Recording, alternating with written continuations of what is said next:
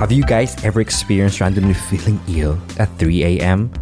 Well, you don't have to aimlessly search the internet because we have Consulta MD. Consulta MD is a telemedicine app that allows you to have 24/7 unlimited access to licensed doctors. No appointment needed. You can consult a doctor via voice or video call anytime and as often as you want. These days, our physical and mental health should be our top priority. Thank you so much to Consulta MD for sponsoring today's episode. So go ahead, download the Consulta MD app now on Google Play or the App Store.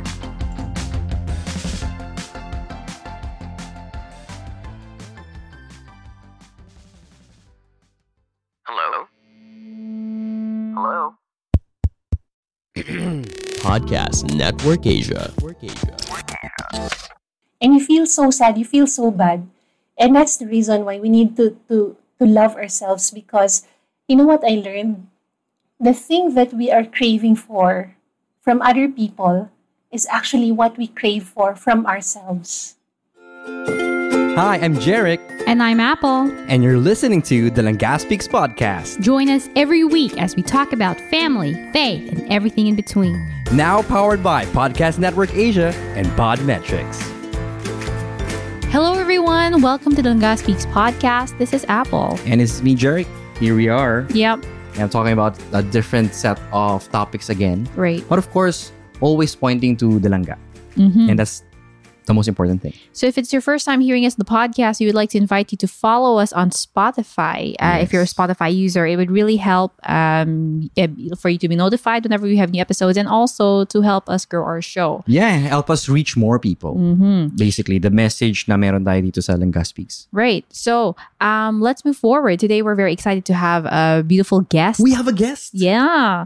Okay. And it's Jarek and I were going to be talking about this. She's all the way from the Philippines, so across the time way zones. from the Philippines. Yeah. She's an author of not one, not two, but 15 books. Yeah. 15? Hindi nga ako makasulat ng buod. Alam mo ba yung buod? No. Ba't ka tumawa? It's a worm, right? No. Wait, what's that? Sorry. Summary. Summary. Of a chapter of a book. Oh, okay. And So what's a worm? uod. Oh. Okay, moving forward. Apart from being an author, this lady, this woman is also very, very passionate in attending online summits. Just a few recent ones are the Global Author Summit, World Gratitude she Summit. founded that summit. She's not an attendee. I mean, founded. But apart from that, she's also very well known in because of her mission of just being able to encourage others to put down their story, right? Yeah. So all the way from Philippines, she has the latest book. No, she's also the author of... No, her latest book. Yeah, but before that, we guested also on her podcast. Oh, yeah, that's right. That's right. She's She also also is the host of the not one Author's Voice podcast Mhm. and the Joy and Peace podcast, where we guested for Catholic singles. Yes, that's right. Yeah. That's right. That was a fun conversation too. Tsaka 90-day book challenge yan. Pinipilit niya yung mga tao magsulat ng 90 Kaya 90 nga, days. she's very encouraging and very passionate about her mission. Yes. Yeah. And she wrote her latest book in 7 days. Without further ado, pinakamahabang intro yata natin sa kasaysayan ng Gaspix podcast. Please welcome Shana Sino.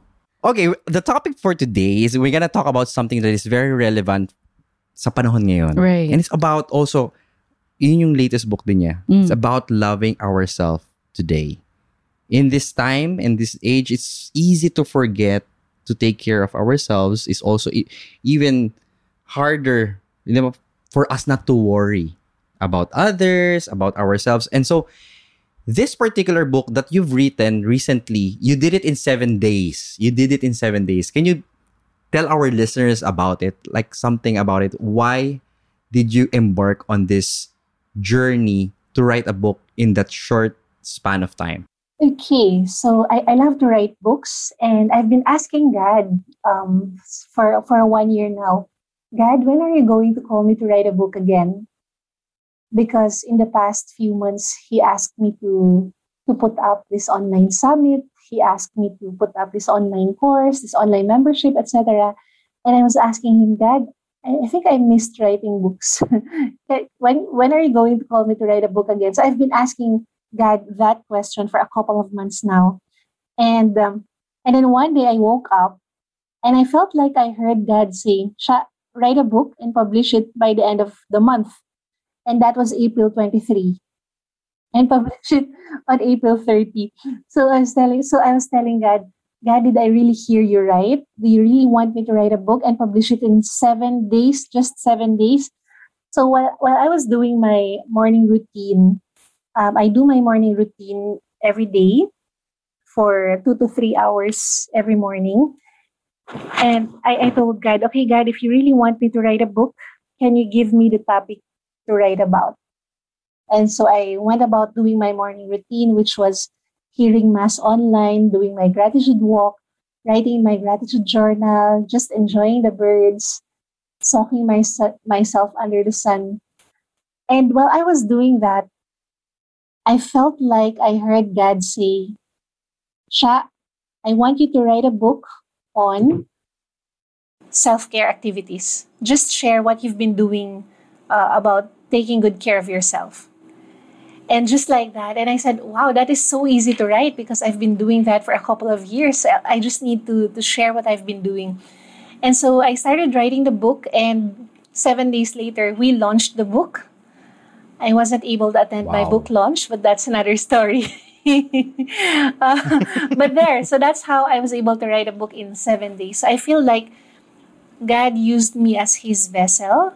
So the words just flowed. There was no struggle. There was no... I didn't experience what many would call the writer's block. The words just flowed. And after 5 days, I was done writing the book. And I edited the book myself as well. And then I'm blessed because I was able to find a layout artist, a graphics artist, and a proofreader who was able to do everything in 24 hours as well. So everything was done very fast. Wow. So, parang creation, there. 7 days, ah. Matindi. And it was nice how you were able to find all of the people who were supposed to help you. Just like sakto, it was really if you heard the voice of God telling you, and because you said yes, He made everything else flow smoothly for it to be accomplished, for it to be fulfilled. Kaya grabe din yun maganda din yung experience na yun. Like, you know that it was anointed by God, this particular project of yours. Speaking about self-care, it's really, minsan kasi hindi natin masyadong iniisip yun eh. Like, because of the busyness of life. We forget about it. We forget ourselves. What would be a couple of simple self-care things that maybe someone who's like, do I really need to do that? How, can you give us a couple of beginner steps? Yeah, I mean, have you been this person all along? Like, for sure, you've gone through things like na hindi automatic, hindi intentional na you would love yourself like intentionally. So how did you start on that journey of loving yourself? So I love your question. So before we talk about self-care activities, let's talk about why we need to do these self-care activities. And specifically, let's talk about loving oneself. So my journey, my self-love journey only started in January 2019. So I remember I went to... Very recent. Yeah. So I went to India because I was supposed to speak in this global convention for speakers. I was a speaker. And I looked forward to that trip because I wanted to share to non-Filipino community as well. And not only that, but I was more excited because I wanted to learn from my mentor on how he crafts his speech. So he was giving a 1.5 hours masterclass on how he crafts his keynotes. And I was really, really excited for that. So what happened was I missed his talk. For some reason, I missed his talk. Oh my God. So 15 minutes before the scheduled talk, his talk was already sold out.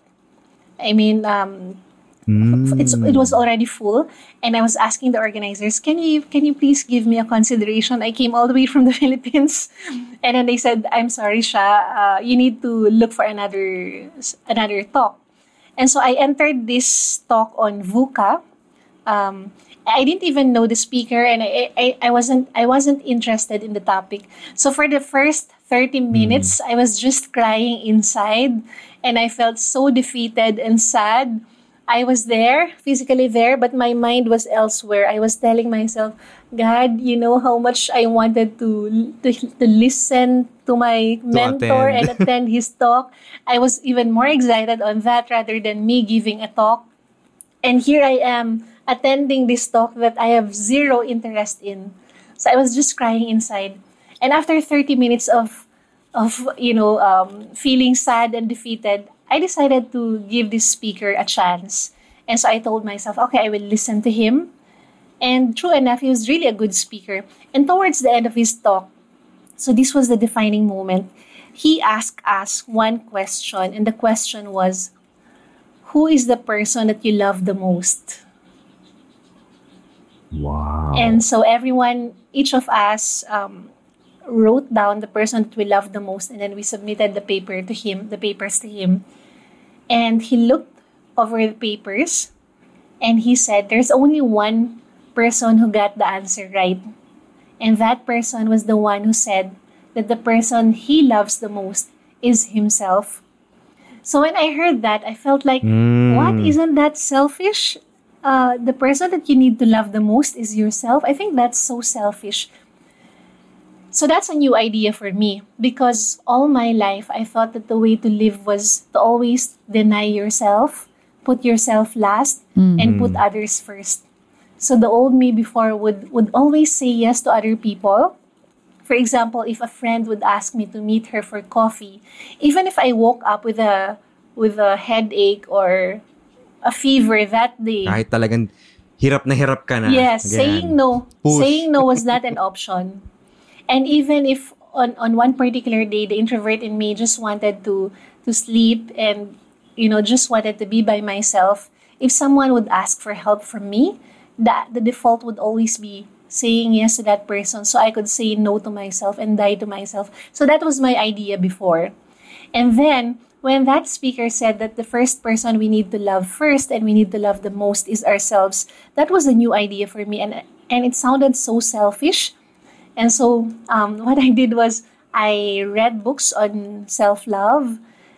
And I even enrolled in some courses on self-love. And that's when I discovered that these authors agreed with the speakers that the person you need to love first is yourself.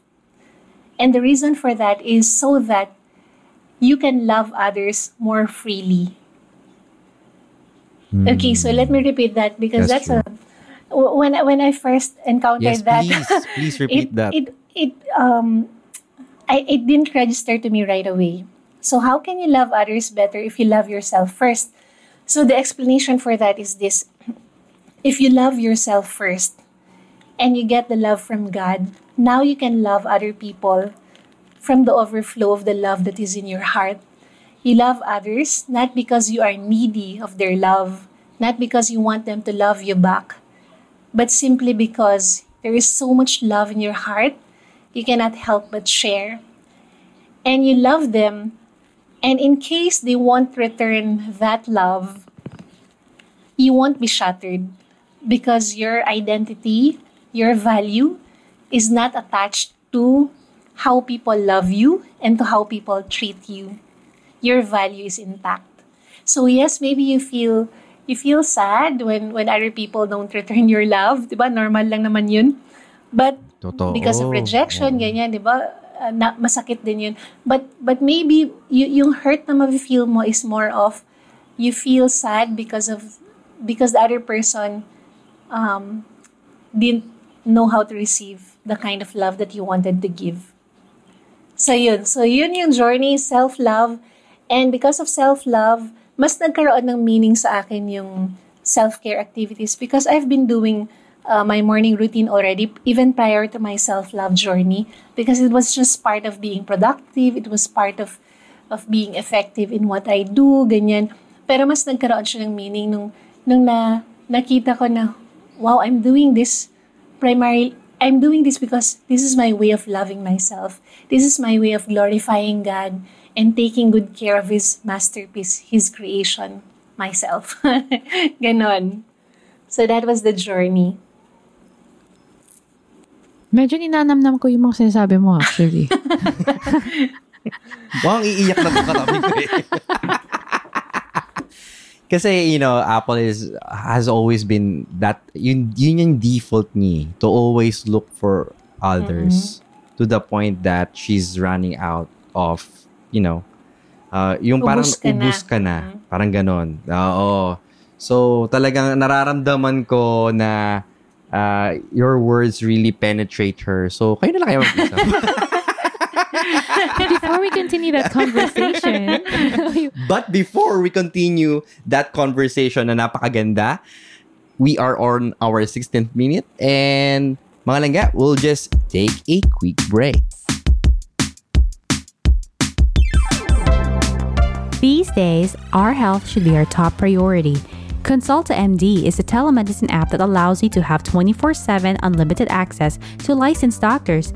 No appointment needed. As long as you have a local Philippine number, you can consult a doctor via voice or video call anytime and as often as you want. For as low as 60 pesos a month, you can enjoy unlimited voice consults, one video consult, access to e-prescriptions, e-laboratory requests, e-medical certificates, general health information, proper medication, and even support for mental health for the whole month. Wow! They also have other monthly plans langga from 99 to 150 pesos and some yearly plans from 499 to 999. Pwede mo tong ma-share with your partner, friends, or your family and sa mga langga na kilala mo all around. So go ahead, download the Consulta MD app now on Google Play or the App Store. And nagbabalik po kami ngayon and Apple is just bawling it out and she's crying. Come on. Okay, so I'll take this role because she's sabi nga niya dinadigest niya yung sinabi ni Sha. No, I'm back. Okay. Tapusin na natin tong call na to kasi medyo harmful sa emotions natin. But anyhow, so as we thank you for that, it's a very when you hear about it, parang sasabihin mo sa sarili mo na, oo nga no, bakit? It's not something that is mind-blowing. It's been there all along, but it's just that we're not looking into ourselves to love ourselves. Diba? Kasi minsan pag lalo na sa community, they've been saying na, you have to love yourself, you cannot give what you do not have. But a lot of people are still having a hard time wrapping their head around that concept. And so the way you've said it really is something that is acceptable, something that I can easily, digest, and it's beautiful in itself. But my question here now is, how do you shift towards that mentality, that belief, when you are yourself in the middle of a storm? Mm-hmm. Like a lot of our listeners right now, like Apple right now, if you've seen what she's doing here. But yeah. So that's my question. Okay, so how do you shift into loving yourself when you're in the middle of the storm, like the crisis that we're experiencing right now? Exactly. Okay. Exactly. I really believe that it is so crucial for us to love ourselves, especially in the midst of crisis. Have you ever experienced, di ba ang dami ng problema na nangyayari sa mundo ngayon? And sometimes, Totoo. Let's say, someone you love is not treating you well, or someone you love betrayed you, or someone you love did not return your call or whatever, and you feel so sad, you feel so bad. And that's the reason why we need to love ourselves, because you know what I learned? The thing that we are craving for from other people is actually what we crave for from ourselves. Okay, ulitin ko ulit yun kasi that was the concept. Can you again, repeat that, yes, please? I learned that from Dr. Gay Hendricks. He wrote a book called Learning to Love Yourself. He's a psychologist or a psychiatrist, I guess. And he said that what we are craving for from other people is actually what we are craving for from ourselves. So, for example, you're an employee and you are craving from your boss to appreciate your work. You tell things like, sana naman ma-appreciate niya yung work ko. Or maybe you're a wife or your husband. True. And you're saying, sana naman maging grateful siya sa mga sacrifices ko or sa mga ginagawa ko. Sana naman ma-approve na yung mga pinabibili ko. Ganon. Yeah. Pwede ba yan? Kasama rin yun, di ba? So actually, ito pala yun. Okay. What you are craving for from other people is actually what you are craving for from yourself. So if you're saying things like, sana yung boss ko ma-appreciate niya ako, sana yung spouse ko or yung significant other ko ma-appreciate niya ako, you just reward that and say, sana ma-appreciate ko yung sarili ko. Sana nakikinig siya sa akin. Hindi siya nakikinig. Lagi siyang nagsa-cellphone pagkausap ko siya. Actually, yung sarili mo, nagki-crave siya na, sana makinig ako sa sarili ko. Kasi lagi na lang akong distracted. Lagi na lang ako may hawak na cellphone, nagbabrowse sa IG. I wish I can listen to myself. And sometimes when we feel sad, when we feel down, and we feel all these uncomfortable emotions, what we do is we try to distract ourselves, right? By watching a good movie, laughing or calling a friend. Pero sometimes, the most loving thing that we can do to ourselves is to allow ourselves to feel those emotions. Kasi minsan, or actually madalas, yung nakaka-feel nun sa atin is the child within. Lahat tayo, meron tayong child within na nung bata pa tayo, may mga na-experience tayo and may mga naging conclusion tayo from those experiences na dinala natin paglaki natin and we don't even realize it. For example, let's say nung bata ka, gusto mo ng milk and say, Mami, gusto ko ng or umiyak ka, di ba? Bata ka nga. Umiyak ka, maybe 0 to 5 years old ka, umiyak ka, gusto mo ng milk, but your mom is busy. And yung mom mo, sabi niya na, wait lang, mamaya na. And the child, the little you, concluded that you are not important, that work is more important than you don't matter. And hindi mo alam na nadala mo na pala siya paglaki mo, na, at ito, nagre-run sa subconscious, hindi mo alam na nadala mo na siya paglaki mo, na for example, let's say, you're talking to someone, and that someone is busy, tapos sabi niya, wait lang nga, na-repeat ulit sa sarili mo na I don't matter, I'm not worthy, I'm not enough. Yun yung mga nare-recur and you feel bad. And so sometimes, may mga nangyayari na ang liit naman ng bagay na nangyari, di ba? Hindi ka lang naman, for example, nagpabili ka sa husband mo ng or sa husband mo ng something online. Mukhang kakampi ko to si siya. Ayan. Sige. Expound mo to siya, itong part na to. Tapos hindi ka niya binilan. Or, nagkukwento ka sa husband mo, tapos hindi siya nakikinig. Di ba? Andun ulit yung child in you when you were 5 na hindi binigyan ka agad ng gatas. Nasabi niya, I don't matter, I'm not being heard, I'm not enough, I'm not worthy. Yun ulit nagre-recur. And so, that is the reason why sometimes, bakit kaya ang lungkot ko? Hindi lang naman ako binilhan or kinausap ko lang naman siya, naghawak ng cellphone niya, but why am I so sad? It's because nagre-run sa subconscious natin yung belief system na na-form natin nung bata tayo na I'm not worthy, I'm not enough, blah, blah, blah, blah, blah. And so that is the reason why it is so important to allow yourself to listen to yourself, to feel your emotions. Kasi natutunan ko rin na the most important needs of the child within us are to be loved, to be seen, and to be heard.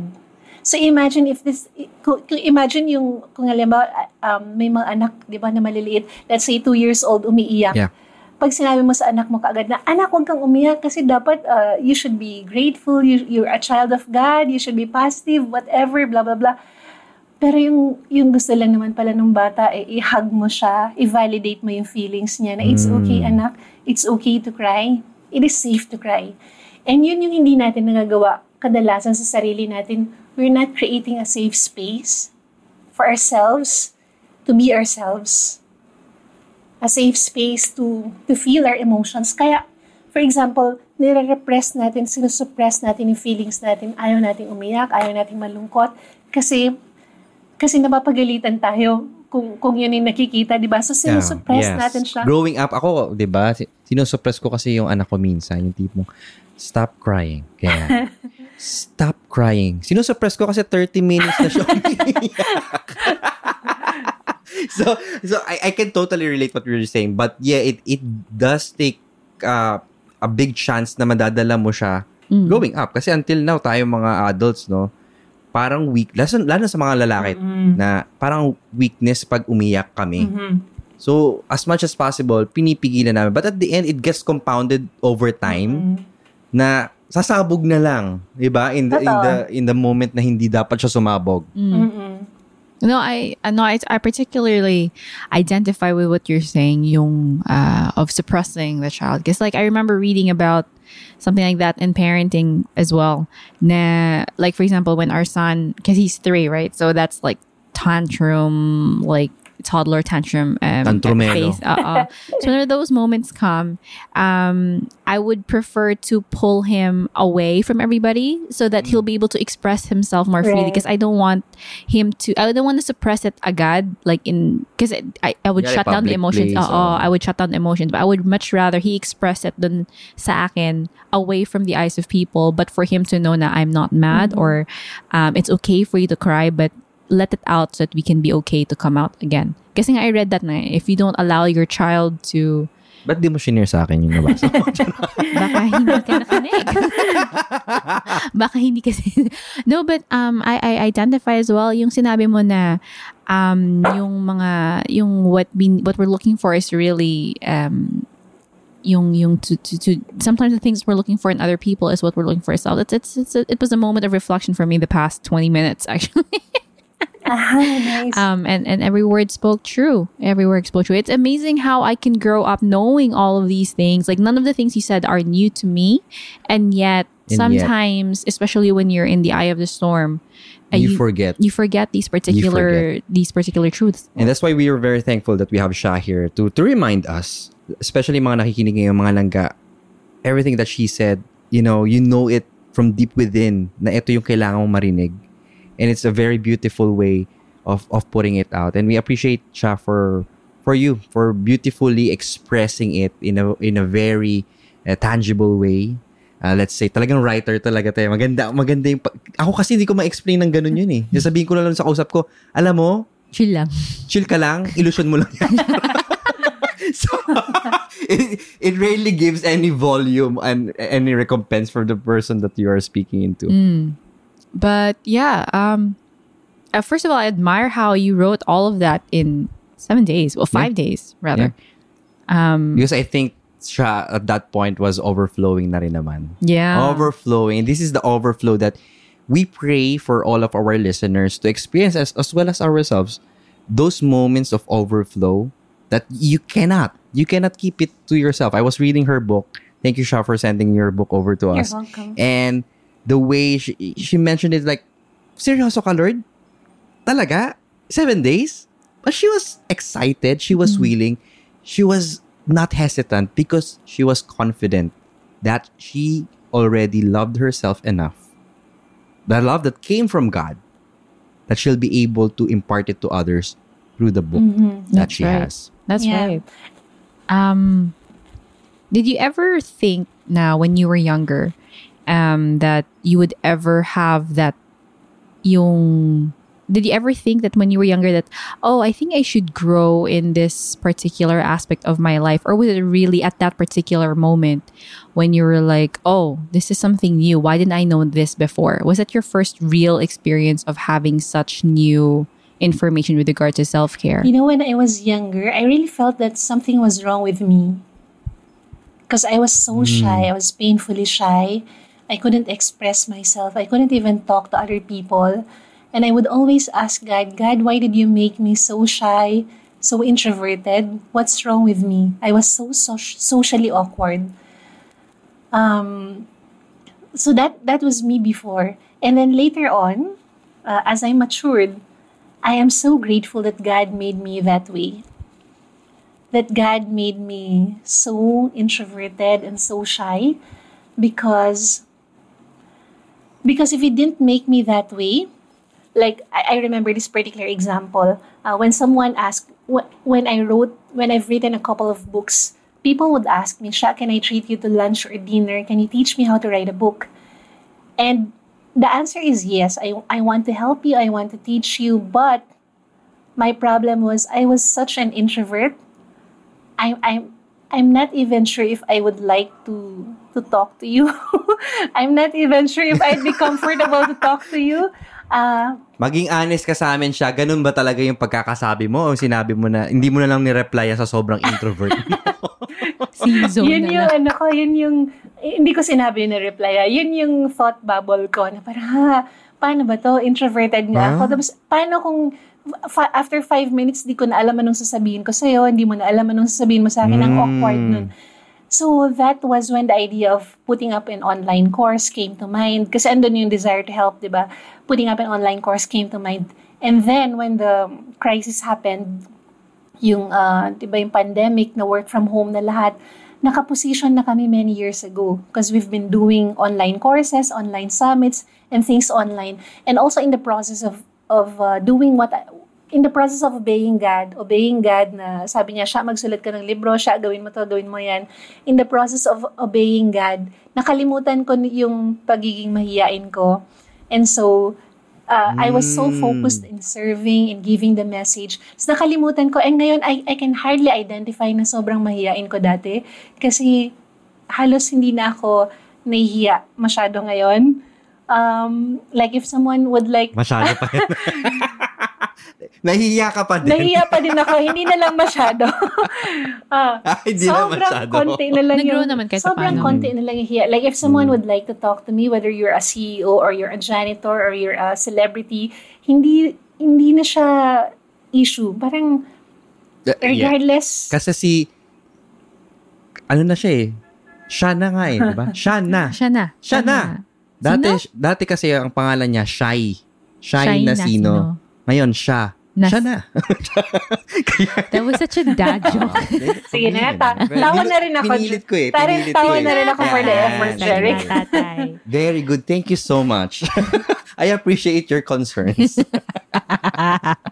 Moving forward.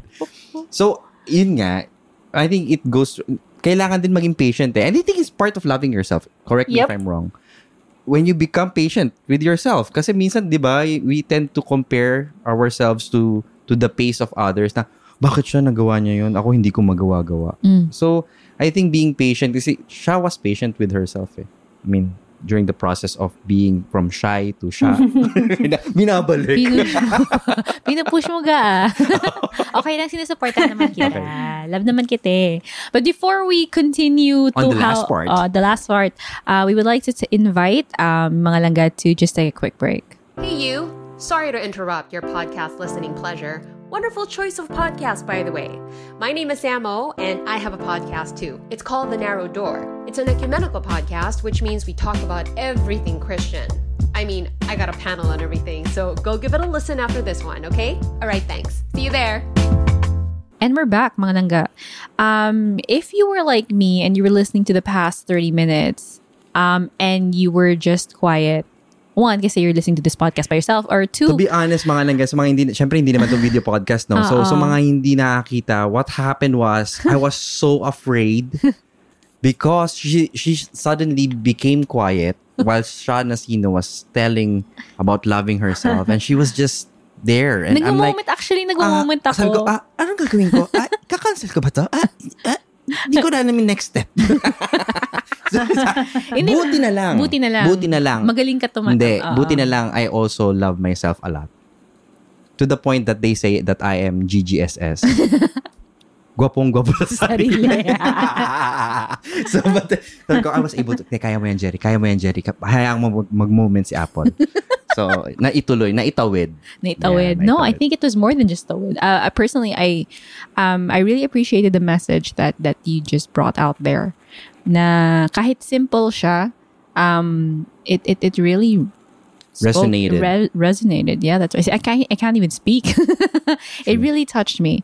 But yeah, Sha, if you, there should have been moments when even if you are in this whole you know that loving yourself takes priority, but there have to be moments when you would just doubt that again. What would be your immediate steps na, nope, I gotta snap out of this is not real, this is not me, this is not from God? Can you share anything like that, how to break that pattern na nangyayari sa mind mo? Yep. So, yes, tama yan, Apple. Nangyayari yan na from time to time you have self-doubts, from time to time you feel sad or you feel whatever, those uncomfortable emotions.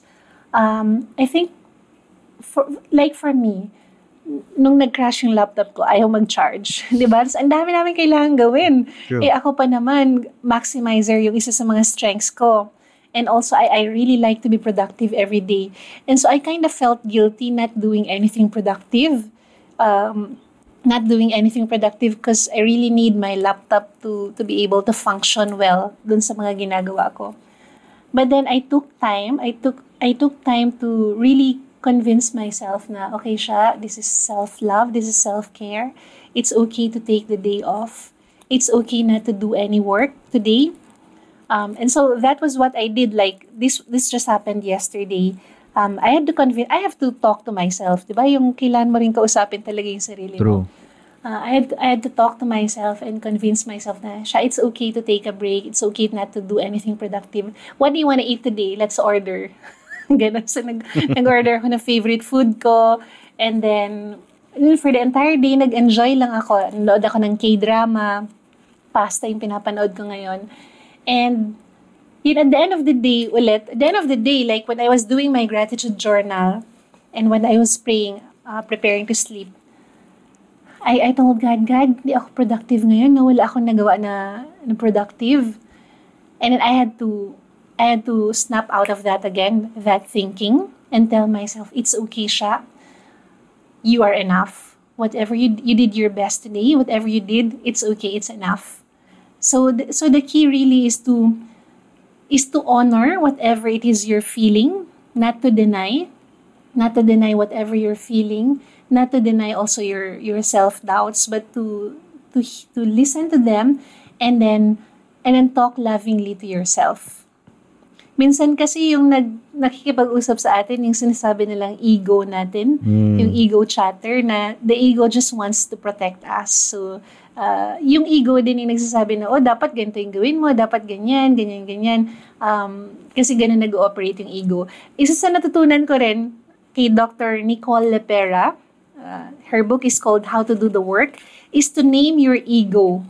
Name your ego. Name your ego para ma-separate siya sa'yo. Kasi akala mo ikaw yun, pero actually ego mo siya. So, meron akong pangalan sa ego ko, na pag yung ego ko na nagsasalita sa akin, yung nagsasabi ng mga doubts, sabihin ko, hey, M yung tawag ko. Hey, M, I know you're just trying to protect me. It's okay, we're good. Ilan ang We're good. ego So, I know mo? na Ilan ang hindi ako ego yun. mo siya? I just wanted to, I'm just Dami curious. pala. Multiple pala, no? Naging Isa lang multiple na- Isa lang. Isa Okay. lang naman. Parang sa akin, Isa natatakot lang akong naman. pangalanan. Parang ang dami nila eh. Oo. Yung isa si Amazon. Alam mo, yung isa si Amazon. Yung isa si Dubicel. Oo, ano ba yan? Dami. Tinatawag nila yung wishlist ko.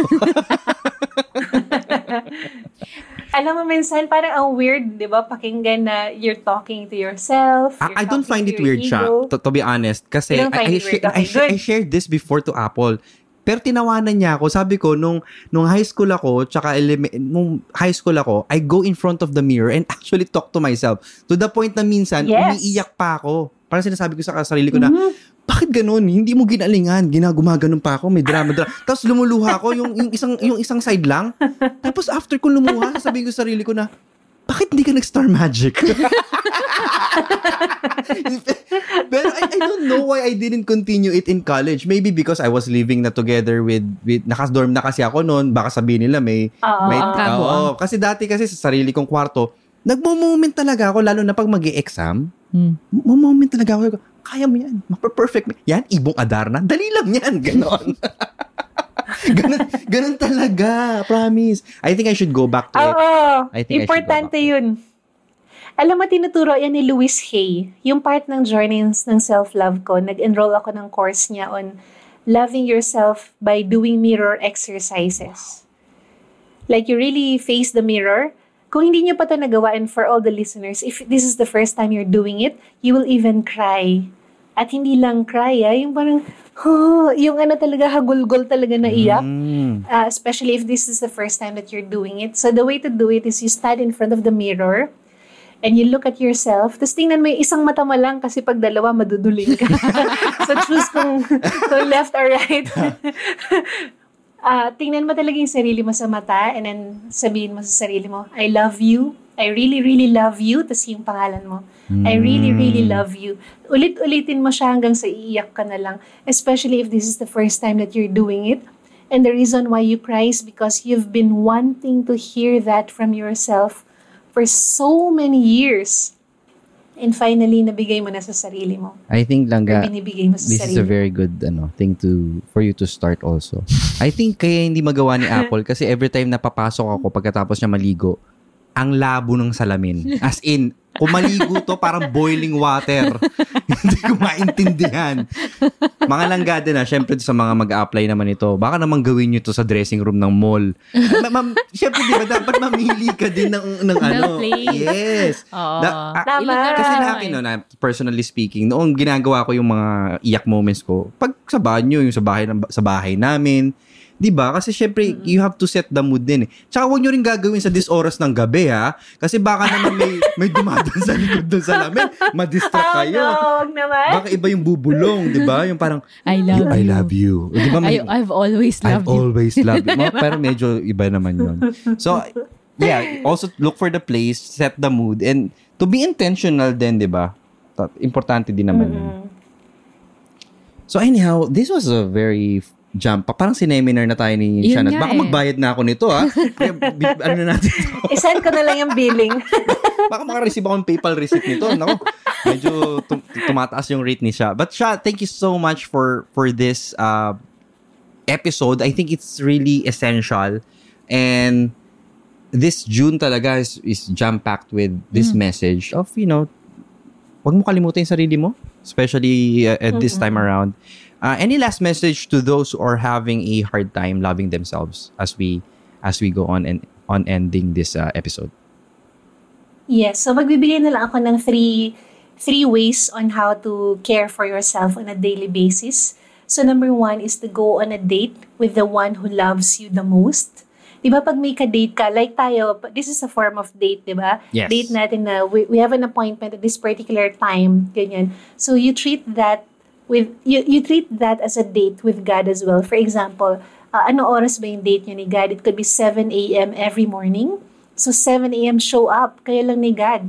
It could be just 10 minutes na kayo lang talaga ni God. If this is your first time doing it, pwede mong sabihin na, God, hi, ako si ganito. First time ko itong gagawin, hindi ko alam anong sasabihin ko. Tulungan niyo ako na mahalin yung sarili ko. Or let me feel how much you love me because I don't feel lovable right now. Or whatever it is that is in your heart. So 10 minutes gawin mo yun. Like every day, 7 a.m., date nyo ni God yun. It's a non-negotiable. Hindi ka malilate. Hindi mo, i-look forward mo yung date. Like a real date. So that's number 1. Number 2 is to get some sun. Tayong mga Pinoy, di ba, iniiwasan natin yung araw. Kasi baka umitim. Sayang naman yung investment sa glutathione. True. Nako siya, baka bababa yung listenership natin. Okay, go. Get some sun. Pero yun, sobrang importante ng araw. Sobrang importante ng araw kasi it gives us vitamin D. And not only that, it really makes us happy. Ang daming mga studies na ginagawa na if you just, spend 15 to 20 minutes under the sun or kahit lumabas ka lang natural environment, ang laki nang nagagawa nito sa mental health mo. So, gawin mo siya. And the third thing I'd like to share with you is this. Drum roll, please. Ready na ba kayo? Ito na po! Okay, take a bath. Teka lang siya, kailangan tapusin natin to kasi hindi pa kami naliligo ngayon eh. Medyo na-offend kami doon sa sinabi mong third. Naamoy mo ba? Oo. Over the Kaya nga kami nagpa-podcast para walang video. Alam ko, it's so easy na to take a bath. Especially wala naman tayong pupuntahan. No, especially ngayon, di ba? Pandemic. Pandemic. Pero sobrang importante maligo araw-araw. Araw-araw. Bakit ako lang? Nagsiskip ka No, din I'm na. actually speaking to myself. to myself To my right inner now. child. Inner child. Talking to myself. But siya, I'm an environmentalist. I don't wanna... Just kidding. So, importanteng maligo. Why? Again. Yes, maligo. Why is it important to take a bath? Kasi it's a form of loving yourself and taking time for yourself. Pag naliligo ka, wala namang umiistorbo sa'yo, di ba? Walang kumakausap sa'yo. Ay, It's wala your naman. me Guys, hindi time. naman kita din istorbo. Anak natin. Hindi naman sila kumakatok. Di pa gumagap, di pa naglalakad yung isa. Ano ka ba? Yung panganay kasi At ito, namin gusto ko minsan. lang magbigay ng Mm. bagong perspective when it comes to taking a bath. Kasi minsan, pag naliligo tayo, di ba, parang hindi natin alam, anong ginawa ko? Nag-shampoo na ba ako? Or ano ba Para ginawa kasing ko? ano na eh, sobrang Kasi hindi automatic tayo na. mindful. Automatic na. Automatic na kasi hindi tayo mindful. So, gusto ko lang i-introduce yung paano maligo na mindful ka. Wow. Diba? So, for example, when you enter the bathroom, pag on mo ng ilaw, pag umilaw yan, wow, hallelujah God, thank you, may kuryente, may electricity. Yeah. Maraming salamat sa nagkabit ng bulb, maraming salamat God at may kuryente. Kasi ang daming mga lugar na walang kuryente. When you open the faucet at may lumabas na tubig, oh my God, that's such a blessing na may tubig na lumalabas. I remember when I was living in the dorm in UP Diliman, there was a week when there was no water and we had to line up to get our 1 pail ration of water for the day at bumbero yung nagdadala. So, ikaw na bahala paano may budget yung tubig mo for the day. So, if you Shoutout sa enter mga your taga-UP, bathroom kaya pala. Ano naliligo? Na joke lang. So, when you open the faucet and there's water coming out, you can shout your praises to God. Now, God, wow, I'm so grateful. I'm so blessed. This is such a luxury. I have water. I don't need to fetch for water. I don't need to wait for the firefighters to bring me water. There is water coming out from the faucet. Amen. And then when you shampoo your hair, you thank God because you have hair. Other people don't have hair because Nako, yan. they're going through Mababawasan na treatments. naman yung listeners namin siya na sino. Because minention mo yung mga walang hair. Paano ko? Yung hair. Kung wala kang hair, okay lang. may sabon, may pasalamat ka sabon. kasi meron kang head.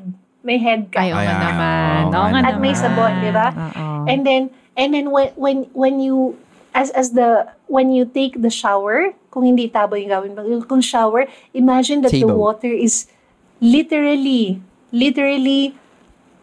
releasing all the toxins in your body and literally draining the stress, draining the pains, draining the hurts. Imagine mo siya because your mind is so powerful. Everything is energy, di ba? Our thought is energy. So imagine mo siya. And then imagine that the water is also God's concrete way of loving you, showering His love for you. So Amen. when you're doing that, you are so mindful about every step. Kahit 5 minutes lang yan na shower or 1 minute sa mga nagpapanggap mag-shower. so okay lang yan. It's still 1 minute or 5 minutes of mindfulness. Amen. You're taking a bath. And if there's a mirror in your bathroom, take a few moments to look at the mirror, look at yourself in the mirror, pay attention to the person in front of you, yourself, and then tell yourself, ba't ang ganda mo ngayon? Lumin ka, ha? Yan. Ako Or, lagi ko ba't ang sinasabi yan pogi hanggang mo, ngayon. kung Pero lalaki? syempre binubulong ko lang kasi baka magising kayo eh. Or if you see yourself na medyo nalulungkot, sabihin mo, it's okay, we got this. Yan. God has our back. It's okay. We'll get through this. Ganun. So, yun. Parang, for me, sobrang na-enjoy ko talaga mag-shower. Shower for me is like going on a mini vacation, na luxurious vacation because there's water. Pag malamig yung tubig, may heater kung may heater. And then there's a mirror where I can see myself after I take the shower. And, so, the act of taking the shower every day, actually twice ako nag-shower every day. The act of taking a shower is such a luxurious. It's such a luxury for me because not everyone has access to water. I love how our conversation went from a book and then making ligo. But one takeaway that I have in this conversation is this. Can I share? Ayoko maging Game. housemate si Shana Sino. malilate na ako sa trabaho for sure. But kidding aside, thank you, Sha, for that. I think, it's a brand new perspective in this podcast.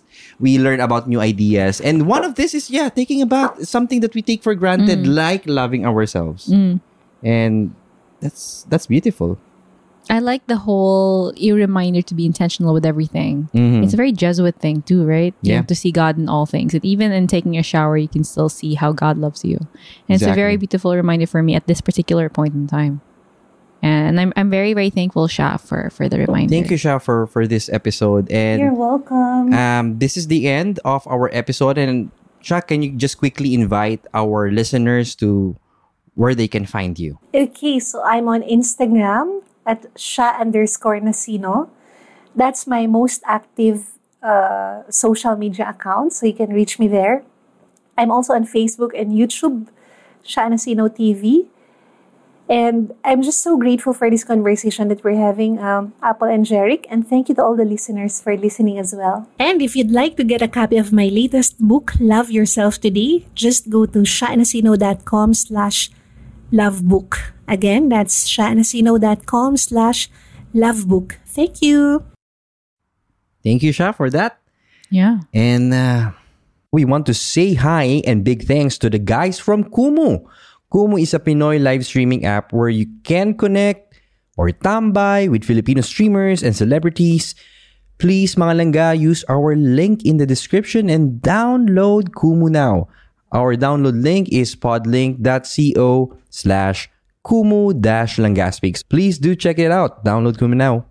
I think the message of the langga to us right now is, nasabi na ni siya earlier on, you love yourself through me. Get your love, the source of your love from the Father, to you so that you can multiply it to bless more people. Amen. So this is me, Jeric. And this is Apple. Always reminding you Na na palangga ka sang Diyos. See you next week. Bye.